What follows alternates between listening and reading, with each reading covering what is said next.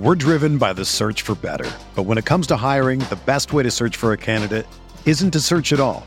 Don't search, match with Indeed. Indeed is your matching and hiring platform with over 350 million global monthly visitors, according to Indeed data, and a matching engine that helps you find quality candidates fast. Ditch the busy work. Use Indeed for scheduling, screening, and messaging so you can connect with candidates faster. Leveraging over 140 million qualifications and preferences every day, Indeed's matching engine is constantly learning from your preferences, so the more you use Indeed, the better it gets. Join more than 3.5 million businesses worldwide that use Indeed to hire great talent fast. And listeners of this show will get a $75 sponsored job credit to get your jobs more visibility at Indeed.com/Blue Wire. Just go to Indeed.com/Blue Wire right now and support our show by saying that you heard about Indeed on this podcast. That's Indeed.com/Blue Wire. Terms and conditions apply. Need to hire? You need Indeed. You ready? Showtime. On May 3rd, summer starts with The Fall Guy. Let's do it later. Let's drink a spicy margarita. Make some bad decisions. Yes! Audiences are falling in love with the most entertaining film of the year. Fall Guy. Fall Guy. Fall Guy. That's what the poster said. See Ryan Gosling and Emily Blunt in the movie critics say exists to make you happy. Trying to make it out? Nope. Because I don't either. It's not what I'm into right now. What are you into? Talking. Yeah. The Fall Guy. Only in theaters May 3rd. Rated PG-13.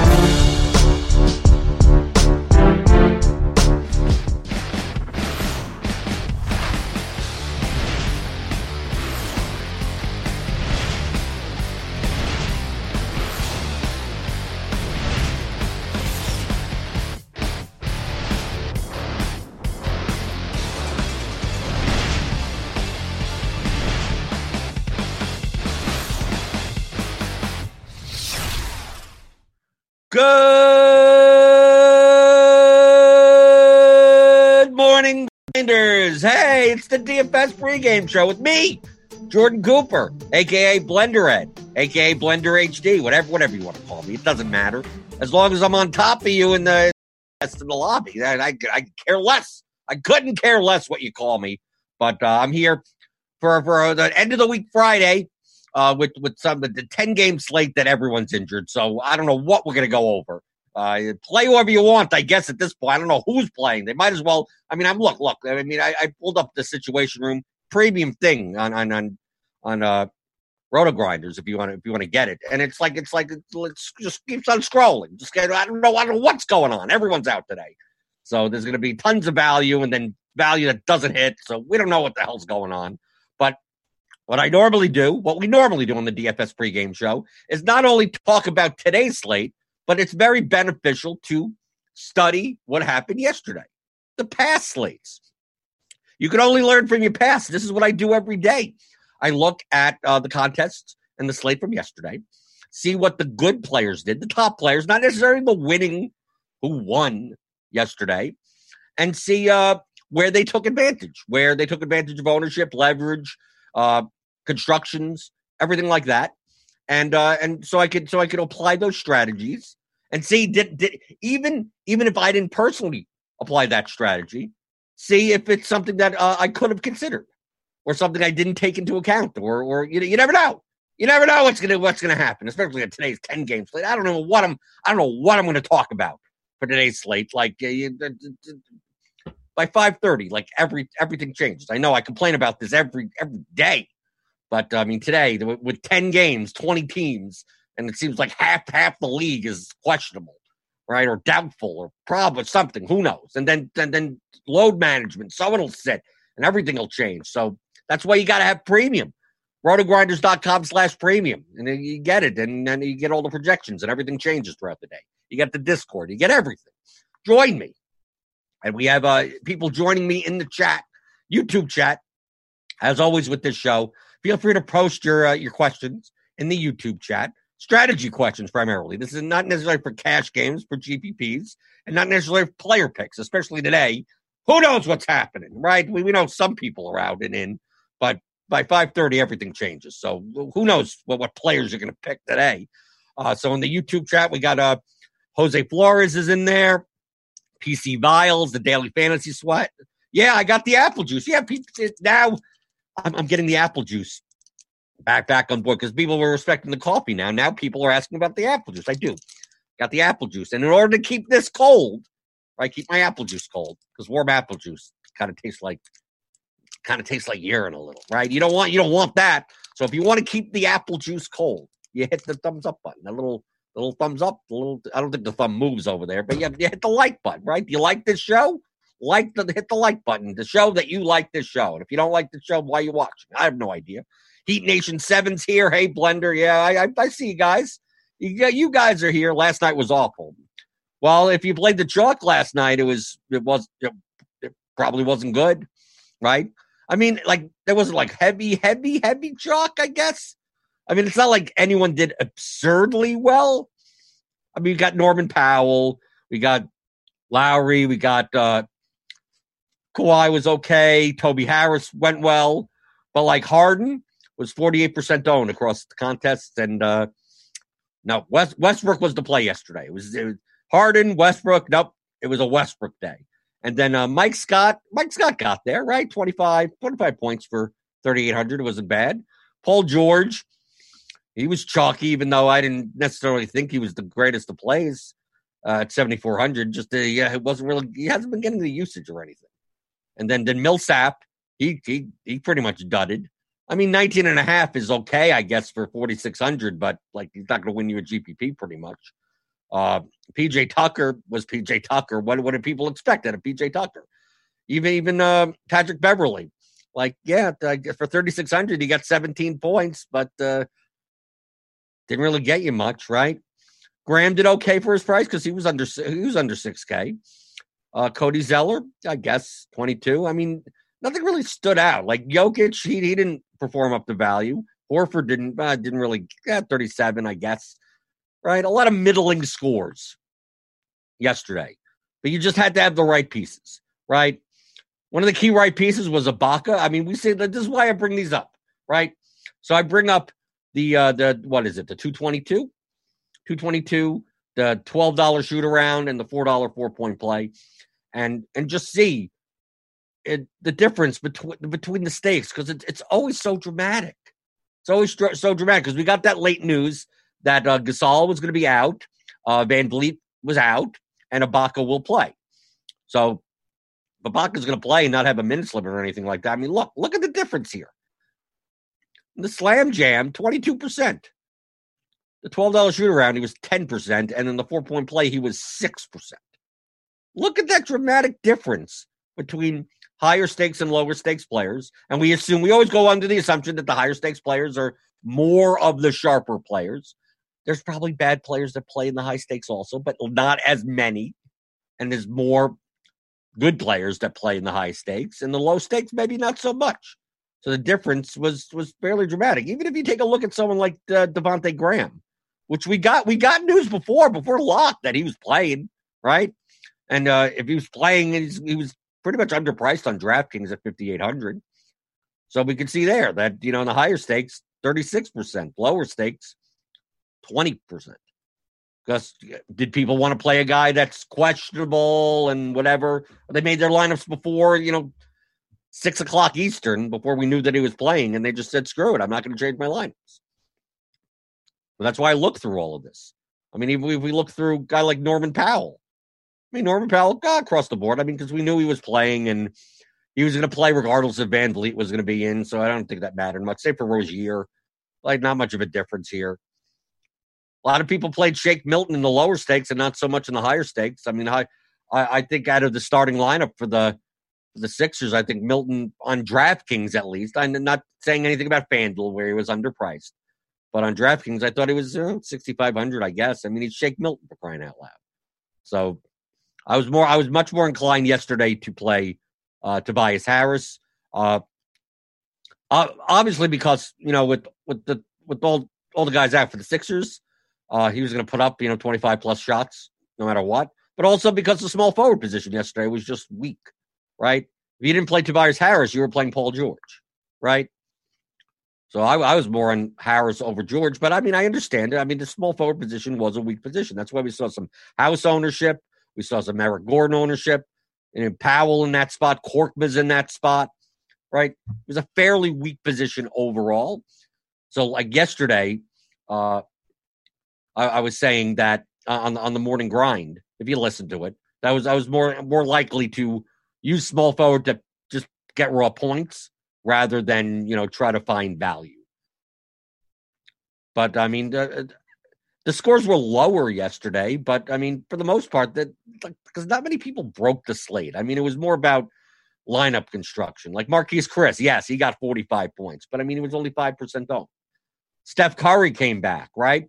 Steph Curry came back. He put up 42 points for 8,000. That's just over 5x. But in the general context of the slate, that was fine. Because we take a look at like Millsap busted pretty much. A lot of the chalk underperformed. I don't want to call them busted, but Harden busted. Yeah, if 30 points at over 10K, yeah, that's a bust. But for the most part, you could.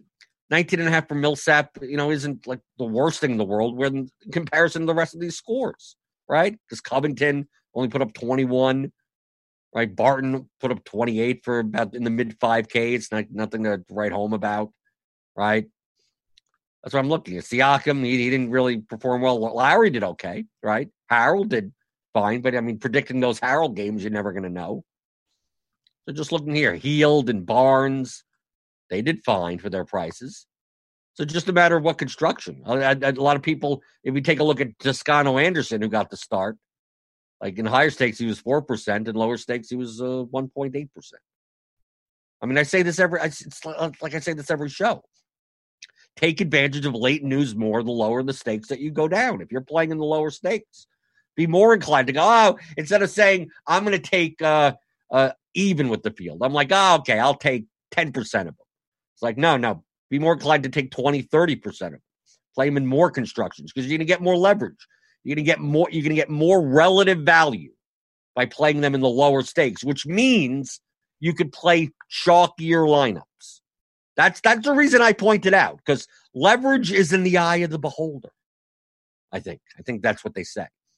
So if we take a look here at Ibaka between these contests, right? If you played Ibaka in the lower stakes, you got more leverage, right? Because only 6% of the field has him, as opposed to the Slam Jam, where 22% of the field had. So by playing Ibaka in the lower stakes, that means you get extra leverage, which means you don't need as much in the rest of your lineup. This is the reason why I promote this in the lower stakes on late news, taking advantage of it more. Because it just means that you could play the chalkier guy. I'm not saying that Harden, if you would have played Harden, you would have gotten there because he only got 30 points last night. But lineups with Ibaka in it were leveraged as it was, as opposed to in the higher stakes where by playing a Baka plus the chalk didn't get you anywhere, right? It just wasn't enough leverage.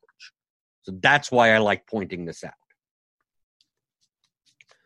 Okay, so people in the chat, Wallstra says, I need to stop the hand-building lineups. Too much feelings go into it and cost you money.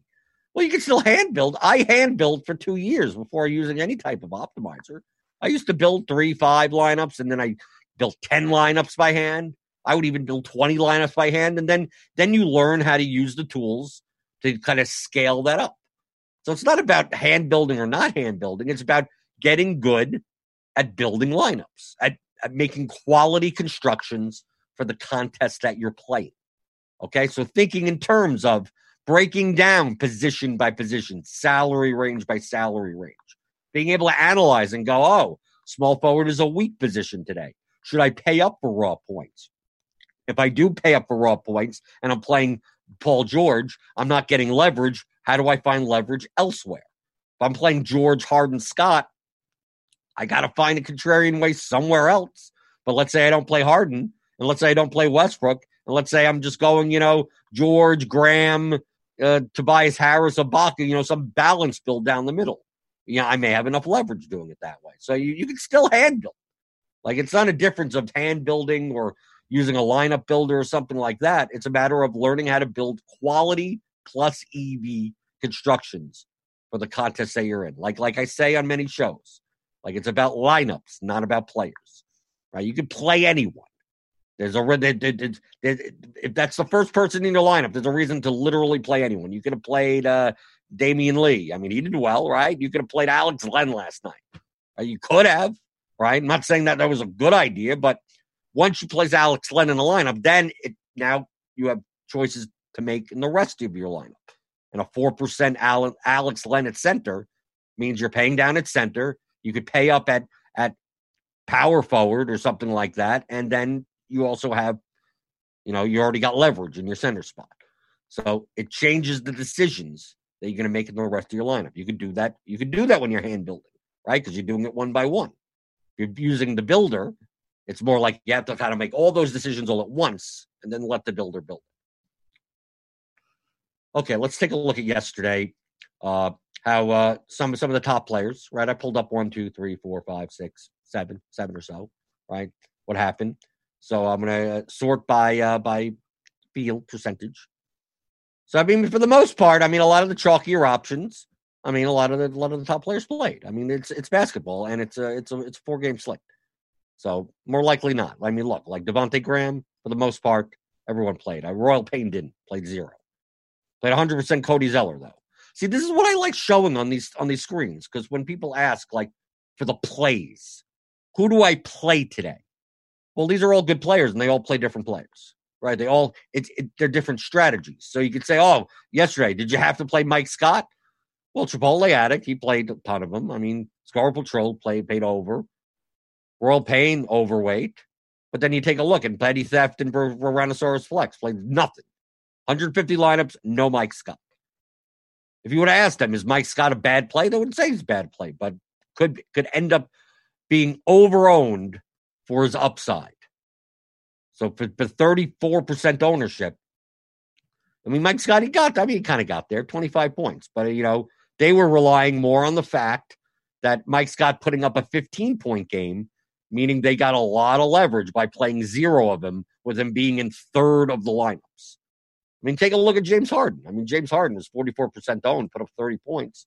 Mostly everyone had him to some extent. Royal Payne went over the field, but ending went under. Why wouldn't? Same for Westbrook, right? You see all of this? Yeah. Tyrannosaurus Flex and Great Poupon, they had a little of him. But still, for the most part, the good players are the good players. They're still going to appear in lineups. But taking a look at someone like Patrick Beverley, who's a cheap guard starting, he was 28% owned. Everyone had him to some extent, right? Look at Jokic, 25% owned. A lot of players, a lot of the players in the shoot around went under on Jokic yesterday, right? Even though great spot against the Hornets, right? Even where's Millsap? Millsap here. I mean, look, Royal Pain is 100%, ending 77%, so people have them. Chipotle Addict decided to say, no, screw it. Like a couple of lineups, maybe at most, right? 1%. That's what? 2 lineups I think he was in, right? So no Millsap, no Jokic, right? Who did he have? Right, he had all the Ibaka, Powell, Korkmaz, right, down over here. Okay, some Marquise Chris, some Toscano Anderson, some Damian Lee, right? Chipotle Addict won yesterday in this contest. But where did they find the leverage? Because yesterday on a 4-game slate, like if you pay up for Jokic, like it limits your construction. So like Jokic constructions were tough. Like it's very hard. Jokic, Westbrook, or Jokic Harden type of constructions. Well, like you had to play Scott, you had to play Millsap, you had to play Beverly. Like you had to, like that was the chalk construction. What's the easiest way to get off the chalk construction? By just not paying up at center. Right? By not paying up for Jokic. Even if you're playing Ibaka, that's not paying up all the way. Jokic was what, like 9,500 yesterday? So it limits your construction. And I think a lot of the sharper players noticed that it's much easier to get contrarian by not paying up at center. Because even if you did it into the builder without knowing it, you would see most of your Jokic lineups have a lot of the cheap chalk in it. And then you look at this and you go, how do I beat such a large field contest with so much chalk in my lineup without just, taking a shot at some like weird guy, right? Just a Raul Neto or something like that for no apparent reason. It's very hard, especially on a 4-game slate. Dominic Moreno asks, does anyone still read the articles or do we just play the optimal? I mean, for CAD, that's cash games. I don't care about cash games on this show. This is for GPPs. Cash games, why? You build your best median lineup and be done with it, right? Just be done with it. Who did ending pay up for? We take a look at ending. Devontae Graham, Murray, Powell, Ibaka, Siakam. He had a lot of Siakam. Siakam, Lowry, Fox. So more just balanced. Didn't pay up for anyone. What, Lowry, Siakam? I mean, they did 8,600, 9,100. Kind of went that route. Like not much Westbrook, not much Harden, not much George. How about Kawhi? Yeah, 41% Kawhi. So I mean, he still had 50% Beverly. I mean, he still had these players. Didn't have enough Toby Harris apparently. A little bit more balanced, but he still had Jokic, right? So much more balanced. He played like mid-range guards. I mean, with Patrick Beverly. So Murray, Fox, Powell, Lowry. Played Siakam at power forward a bunch instead of a lot of Mike Scott, right? So that's what he kind of did. He, she, I don't know. It could be anyone. Okay. But I mean, we see good players making different decisions. They're not all wrong and they're not all right. There's no right or wrong answers. It's how do I get leverage? How do I build contrarian constructions? They all choose different ways, right? I think the main thing from last night is that take advantage of was the Raptors news. Because look, we got Powell. Look at all the Ibaka across all these players that I brought up. I know 2 of them didn't. I mean, look, Great Poupon didn't. But for the most part, Ibaka was 10% owned. Put up 37. It's like nothing to write home about. But in the context of the slate, he did get there. That was enough points for his price. But look how many. Like when Ibaka was ruled in, Gasol out and Van Vliet out, it's just like jam in Ibaka. Get as much Powell. He was 14% owned. Put up 50 points. Taking advantage of that. Now, I mean, you could take advantage of that and then they do badly. Okay? But the whole thing is that you're making decisions based on ownership. Not on like what happened in the game. Right? You knew that they were going to be lower owned because of the late news. So jam them. Not 100%. I mean, you could. And then if they don't work out, they don't work out. But I mean, it's a plus EV play at these ownership. If Ibaka and Powell, if we knew all that information at 2:00 in the afternoon, the ownership would have been double this on each of them. So take advantage of that on a 4-game slate. I keep on pressing that. That's why I show you. This is what the good players do. The good players play the chalk. You don't see them. I mean, some of them take heavy stances on like one player here or there. But for the most part, they're playing chalk and then finding one or two spots for leverage in every lineup that they make for 150 lineups. So if you're making 5, make 5 like that. But they're making 150 like that. And then sometimes it works out and sometimes it doesn't, right? Sometimes you play 100% Cody Zeller and it doesn't happen. It doesn't work, right? Sometimes you play PJ Tucker. Sometimes you play half your lineups with PJ Tucker and go, whoops. Those lineups aren't going to win a GPP today. Mike Scott. Sometimes you're like, oh, I'm going to go all in. Sometimes you're like, I'm going to go all out. Perfectly fine. Because like Petty Theft, what did he do with power forward? Well, he still had Millsap. Tyrannosaurus Rex, who had Mike Scott. No Mike Scott. What did he do at power forward? Well, he didn't have that much Millsap. He had a lot of Harris, who fits look, Toby Harris for Petty Theft. Okay, let's look at other power forwards. Al Horford. So there you go. Here. Well, that's Great Poupon. Still some Al Horford. Daniel House. Yeah, Daniel House. Here, 39%, 25%. Similar price range, Daniel House. So instead of Mike Scott, these guys that faded Mike Scott played a lot more Daniel House. Any other power forwards that we see? Not really. Not really down here. Miles Bridges a little, I guess. Marcus Morris. Okay, there you go. Marcus Morris. Damian Lee is not a power forward, but Dragon Bender. Yeah, here's a Dragon Bender right here. So, like, if you didn't play Scott at power forward, okay, Bender, I see. Toscano Anderson. Daniel House, right? I get it. And fading chalk Mike Scott, because chalk Mike Scott is typically not good, right? We don't like playing Mike Scott, but he got there. Okay. Remember, hit the like button. Keep my apple juice cold, or your coffee warm, or Devin. Maybe Devin I think Devin drinks iced coffee, so maybe you're keeping his coffee cold. Is ice cubes cold? I have no idea. Typically, when the coffee's in the plastic containers, that means it's. See, yeah, he's showing it to me. That's iced coffee, right? That's iced coffee. Right, because it's in the like hot. Why don't they put hot coffee in the plastic containers? There has to be a reason, right? Oh, because the heat goes through and it burns your hands, I guess.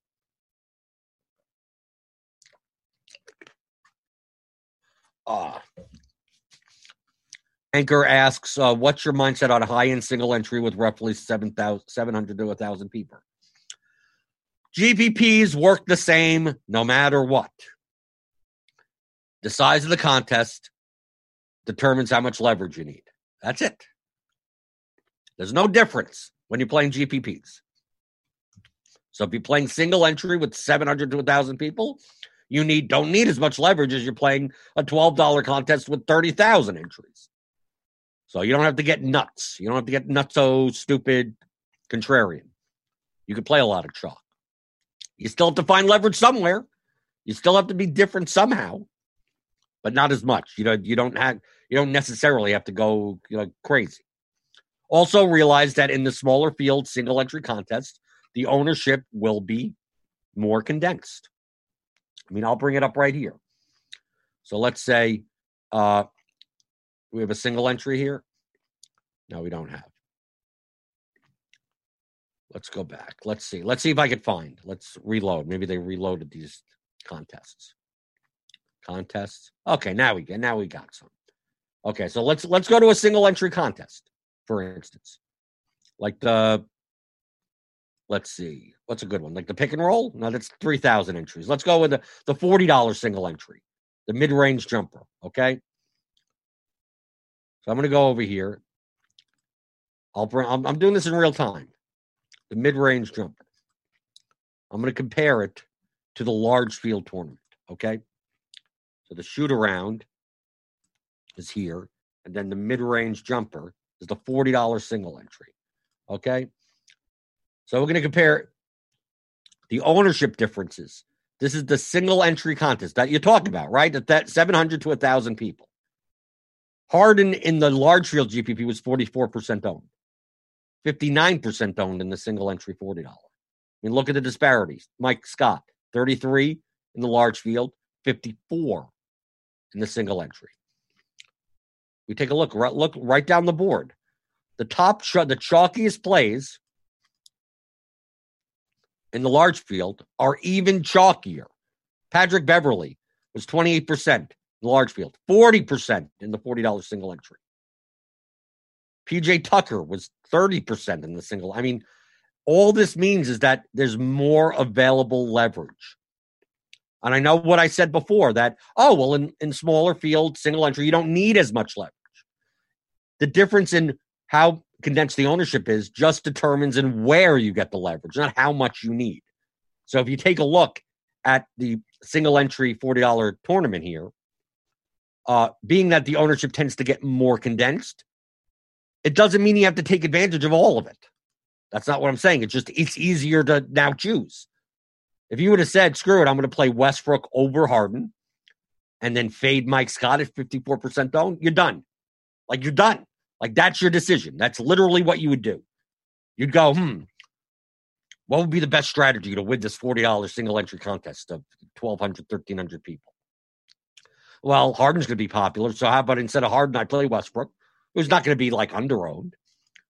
And then instead of playing Mike Scott, I'm playing someone else. I'm not playing Millsap. I'm not playing Millsap or Scott or something. That I'm playing Horford and who knows, Zeller. You have enough leverage now. I mean, Mike Scott, 33%, Millsap 32%. You get there's tons of leverage there, but I mean, in the single entry, that's even more. That's way more leverage.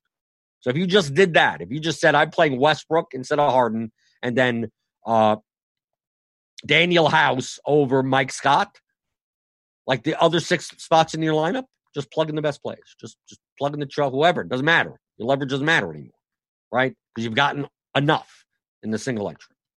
That's the difference. So for single entry, yes, it's a smaller field, so you don't need as much leverage, but it's easier to get it because the ownership tends to be condensed. Because people tend to play cash type lineups, which is not horrible, but it's easier to exploit. That's what I do. When I play single entry contests, if you take a look at my lineups, a lot of times they're heavily leveraged. They're actually they're probably a little bit more leveraged than they should be. Right? I'm much more likely to do that type of thing as I described. I'm much more likely in a $40 single entry contest to fade both Harden and Westbrook. To go, I'm not or not play Paul. I'm going to fade 4 of these guys and go down the middle and play a bunch of these guys. Right? You look or play one person that could be 2% owned. Maybe I'm the only one with Marquise Chris saying, that I'm just going to play him. And then just play the chalk. The rest is all chalk. I pay down at center or pay middle of the road in center and then just plug in the best plays at that point. So you only have to find one leverage point, one major leverage point, and then fill in the rest of your lineup. You're done. You're done. Easy. Easy peasy. Does it work out that night? Who knows? But you do it. You do these types of strategies every day, every slate. It's not about what to do today. It's about consistently finding leverage and executing strategies that have positive expected value. And over the course of 180 slates that you'll play this season NBA, hitting on 1 or 2 of them, right? And staying alive for the other 175 slates. That's really what it is. That is. There's no magic button. If it happens tonight, it happens tonight. I don't know who it's going to be today. Right? We have an injury report that is 17 pages long. Who's actually playing today? I have no idea. I don't know what's going to happen today. All I know is that I'm going to execute strategies to have the best chance at winning first place in the GPP. And then from there, it's out of my control. Okay, going back into the YouTube chat. Remember, you can always post your questions there. Hit that like button. The little thumbs guy. The thumb. I have a longer thumb than what's on the YouTube page. So the thumb on the YouTube page is kind of like a guy that kind of has little muscle problems or something in his thumb. Very small thumb in comparison to the hands, I think. Because why would you put your thumb this way? It looks like fairly little thumb. No, big thumb. Big thumb. Can you go over the Pacers ownership for tonight so far? No. Who knows who's playing? What are we going over? Look at the Pacers. The Pacers, we don't know. Brogdon's doubtful. Okay. Warren's questionable. Oladipo's questionable. We don't know who's playing. The ownership, McDermott's questionable also. And does that matter in May? I don't know. I don't know what's going to. What are we going to know? That's why you get premium, right? Get Rotogrinders premium. Rotogrinders.com/premium. And you'll get the ownership projections. They'll change throughout the day, right? I mean, as of right now, they got updated again. Now I have to run these lineups also. Like, okay, let me run them again. Because look, even before the show, like the projections were updated at 11:28. Before they were updated at like 10:40. So now I got to change everything. You get it, right? Like these ownership percentages right here for premium. If you got it, lineup HQ. Like they'll change. Like in 2 hours from now, everything will be different. I have no idea. Okay. So no, I can't go over the Pacers ownership. I don't even know who's playing. Obviously, like McConnell's probably still a good play no matter what, right? He's probably going to start McConnell or Holiday no matter what. I'm with Brogdon out. But for the rest of the team, I have no idea. Okay, 10-game slate. So many people are going to go off. You don't know who's going to go off. The people that you think are going to go off aren't, and the people that you had no chance. You go look all the way down and like, oh, Patty Mills did it again. You know, like you never know. Would you differ your strategy from the $40 mid-range jumper and the $12 pick and roll, both single entry tournaments? No, other than you need more leverage in the $12. The $12 pick and roll is 3,300 entries. The mid-range jumper is what, 1,200? So what? You're going to need a little bit more leverage, a little bit more. So I make another decision like I just did. All it decides the contest determines how much leverage you need. That's it. Small 100-man contest, how much leverage you need. You can pretty much play your cash lineup practically. Let's see. I could show the ownership right now, but the ownership's not going to matter right now. The ownership is, what does it matter? McConnell? That's like we have Warren because on our projections we have the questionable players in, right? Doubtful means they're not in the projections, so those things could change. But I just ran 300 optimals, right? Which is just a median, cash game ish type of lineups, based on our projections. Obviously, with Ayton out, Ayton's doubtful. I mean, he's not. I don't see Ayton playing. Baines. I mean, Baines is going to be popular, right? We have to assume that. Baines, Saric, Booker, Michael Brut, like all the Suns are going to be popular. You have to figure, I mean, Oubre's out for the season, so his usage is gone. Ayton's usage would be gone. Baines is minimum price, so why wouldn't you play him? So Baines someone has to play center. I mean, who is available for the Suns?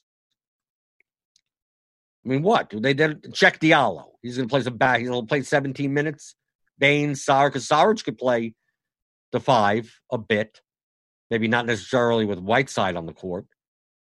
But yeah, I mean, the rotation is going to be fairly 1, 2, 3, 4, 5, 6, 7, 8, 9-man rotation. And most of these guys are low usage. So yeah. Booker at 8,400. I mean, with Ayton off the court, like Booker has like a 36% usage rate. So yeah, so the Suns are going to be popular. I mean, look at the projected ownership. They're going to be popular. If you don't want to play Booker, you can play Rubio instead. But 7,100, I mean, you can.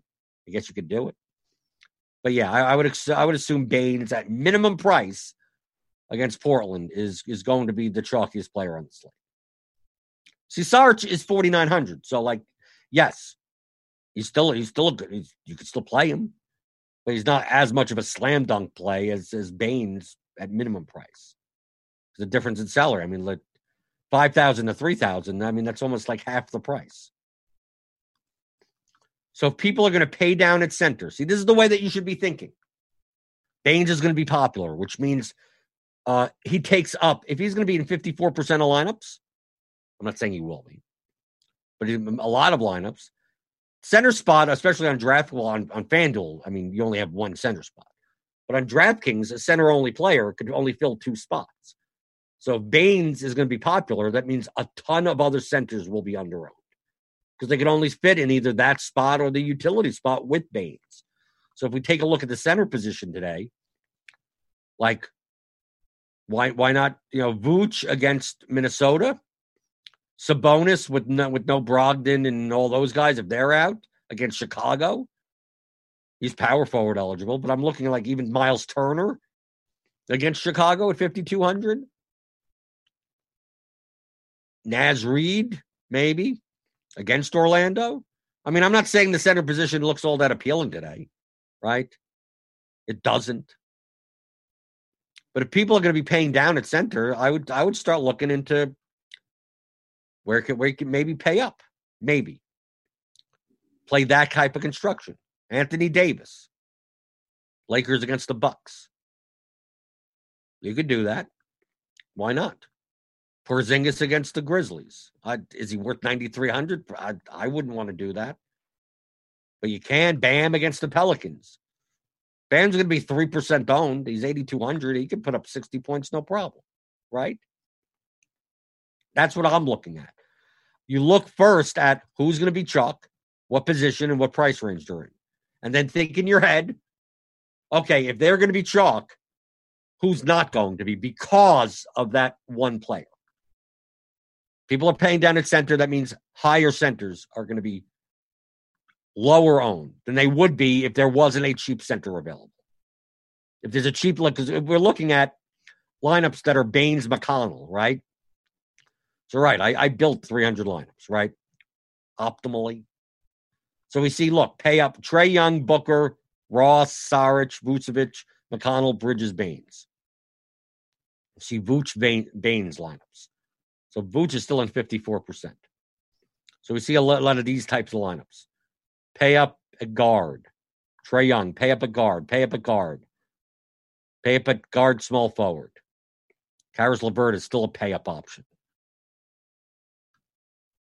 So based on our projections, you're jamming in Trae Young against the Wizards more likely as your pay-up option with Vooch in your center spot and Baines in your utility spot.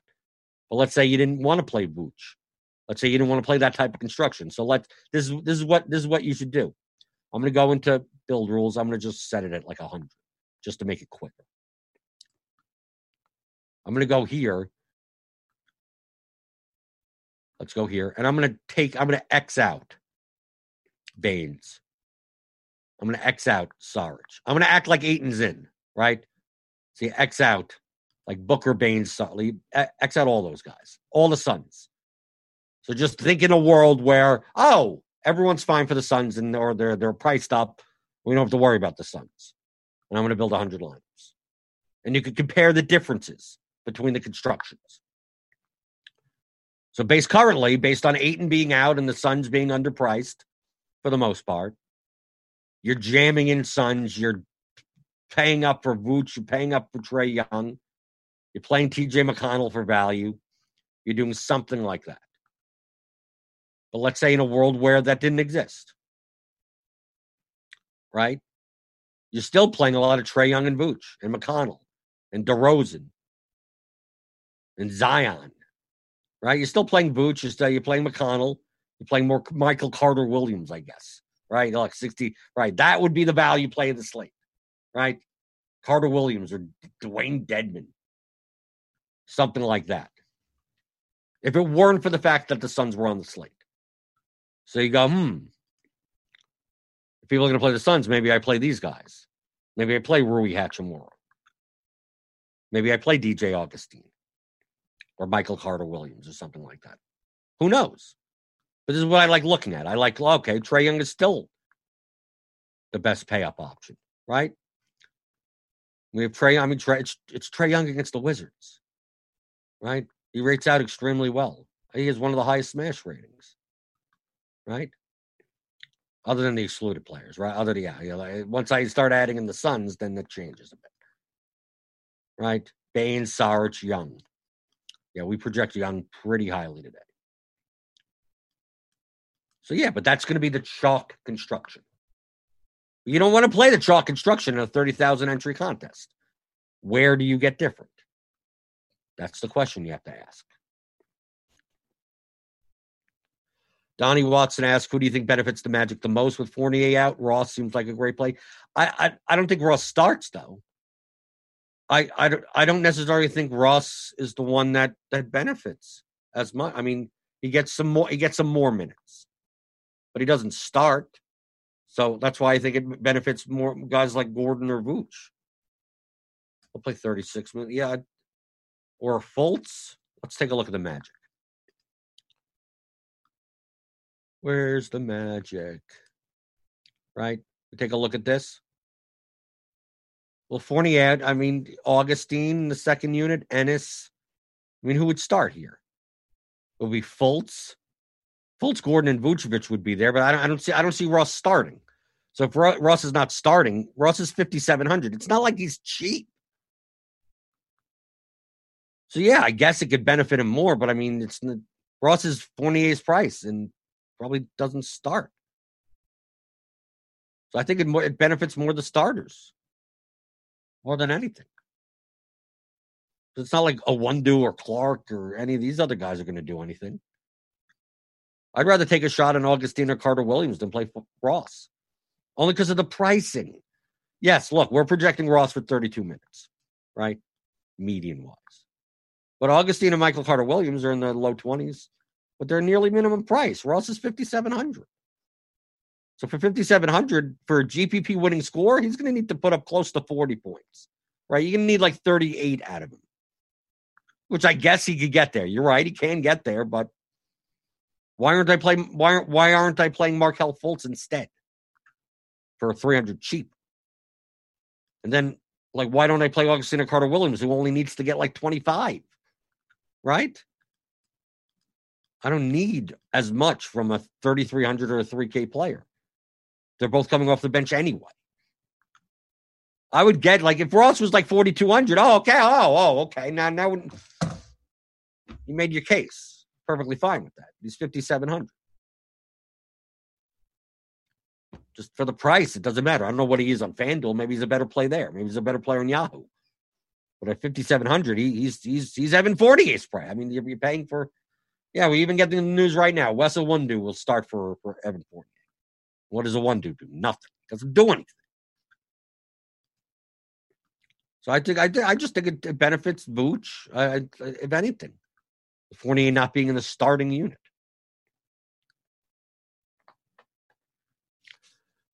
I'd rather he doesn't start. He's better off the bench in the second unit and he closes out games. But he's 5,700. I don't care about if he's going to do well today. He has to do extraordinarily well compared to his price. I'd rather play Michael Bridges with no Ayton. Right? I mean, that's what projections are for. Ross doesn't stand to benefit for his price. It was 4K. It's different. Looking at this, I mean, I'd much rather play so many other guys than play Terrence Ross. I mean, even just in that price range as of now. I mean, I'm just looking through. Like, you can play Malik Beasley for 200 more on the other side of the game. I mean, there's so many other players to play that have secure minutes and usage. You don't have to play Terrence Ross. I mean, you can. Yeah, it's 7% projected ownership. I think that's even a little high. He's fine. But he doesn't stand out. I mean, like, I'm not jamming. I'm not looking. I wouldn't even be looking really much towards him at all. You'd be, okay, I guess you could play. Right? He has hit 6x that price in his last 6 to 7. Okay, what does that matter? Oh, he shot like the lights out. Yeah, 12 for 18. Yeah, you're going to hit that if you go 12 for 18. Yeah, if you go 13 for 25. Yeah, that's going to happen against Minnesota. So, yeah, he gets in the 30s. 7 for 15, 6 for 12. He's shooting well. 3 points. But he doesn't get many. I mean, it really depends on his steal and everything else. How many rebounds, assists, steals he gets? I mean, he gets a lot of steals. He gets a lot of steals, he'll get there. But he's going to go 8 for 10 like the last game from 3-point land?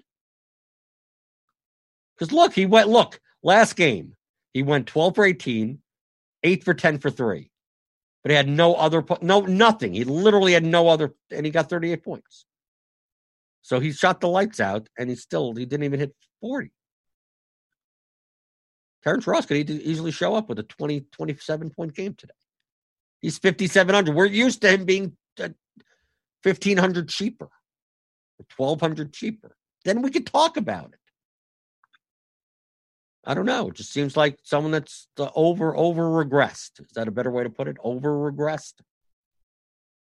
I wouldn't want to play him if he was popular. But it's a 10-game slate. I guess you could throw him in some way. You'd throw him in your player pool, see where he fits. I'm nothing against him personally. Just to me, it doesn't stand out.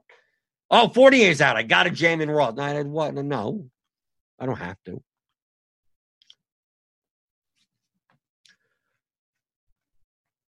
Court IQ shows Ross and Fultz benefit the most. It doesn't matter who benefits. Do you understand this, people? It doesn't matter who benefits. Oh, so you're going to play Terrence Ross if he's 12,000 today? Oh, Ross benefits the most. So who cares if he's 12,000? No, you're not going to play him at 12,000. If Aaron Baines today, Aaron Baines benefits the most with 8 and out. Would you play Aaron Baines at 9K today? No.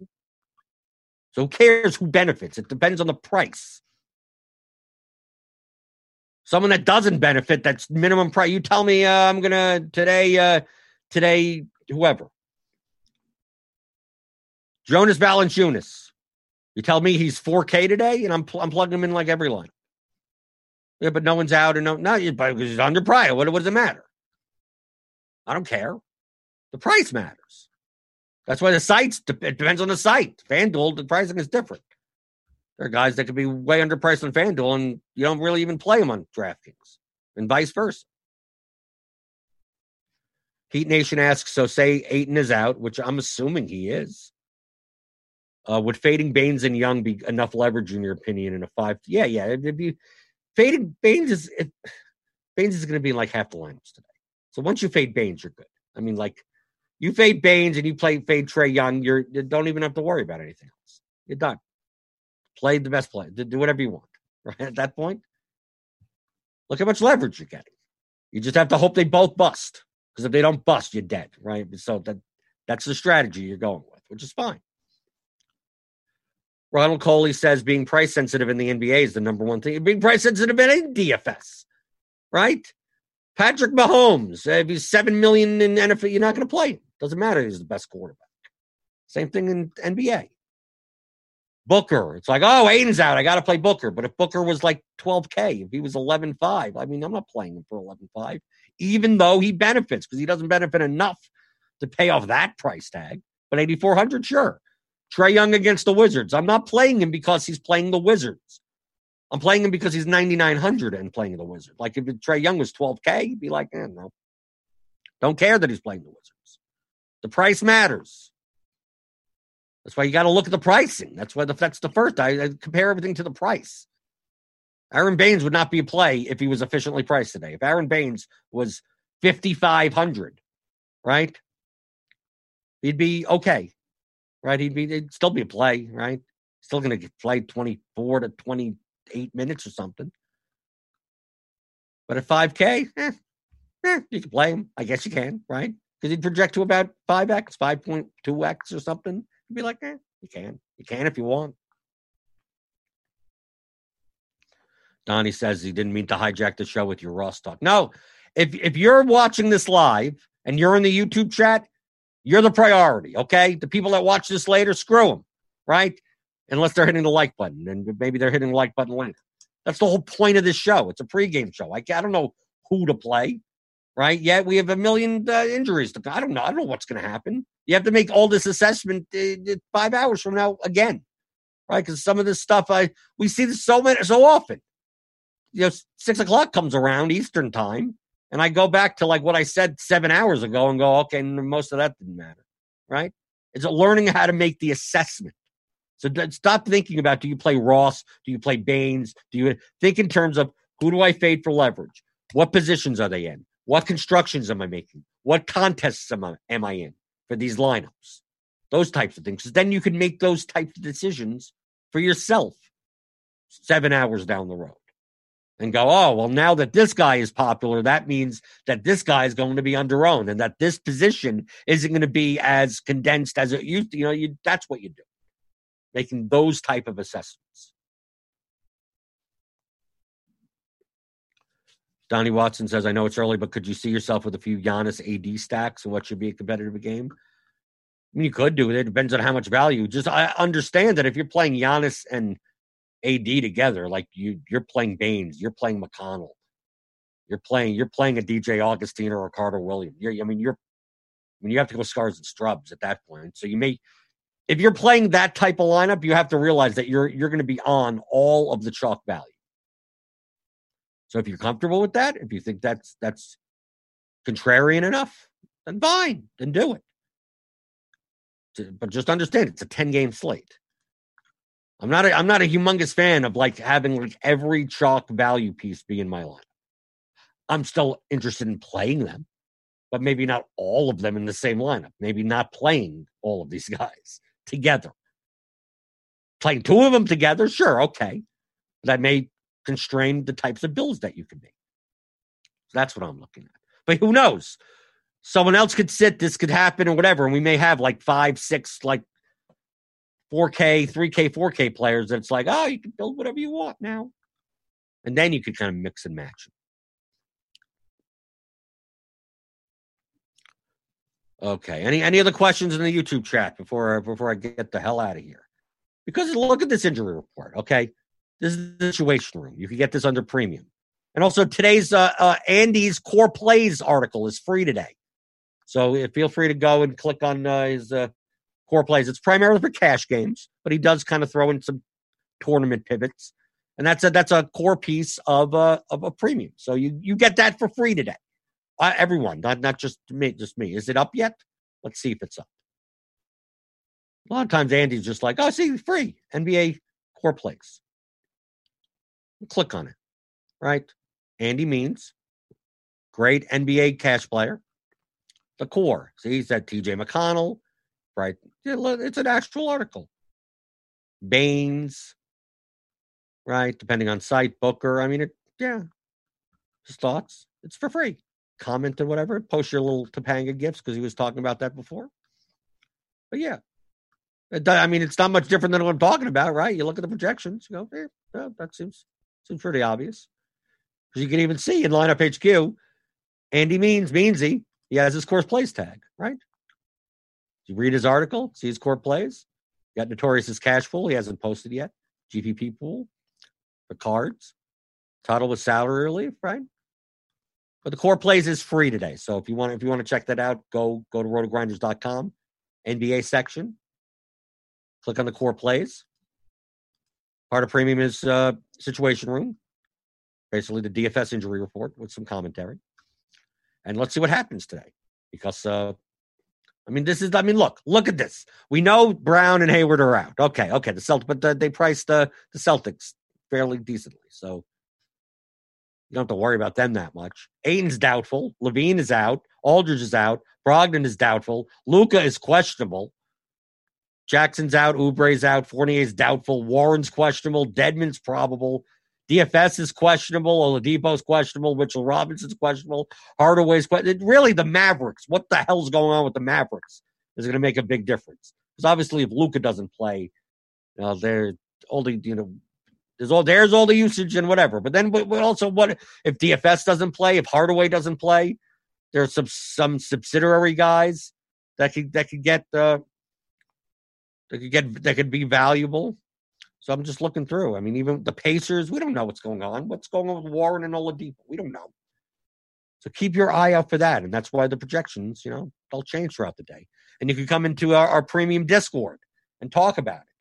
rotogrinders.com/premium. It's like $40 a month, or $39.95, right? Does the nickel matter? Does it really matter? I have no idea. What do you pay the extra nickel or hit the like button? Hit the like button. What does it really matter? My apple juice is still cold, which is great.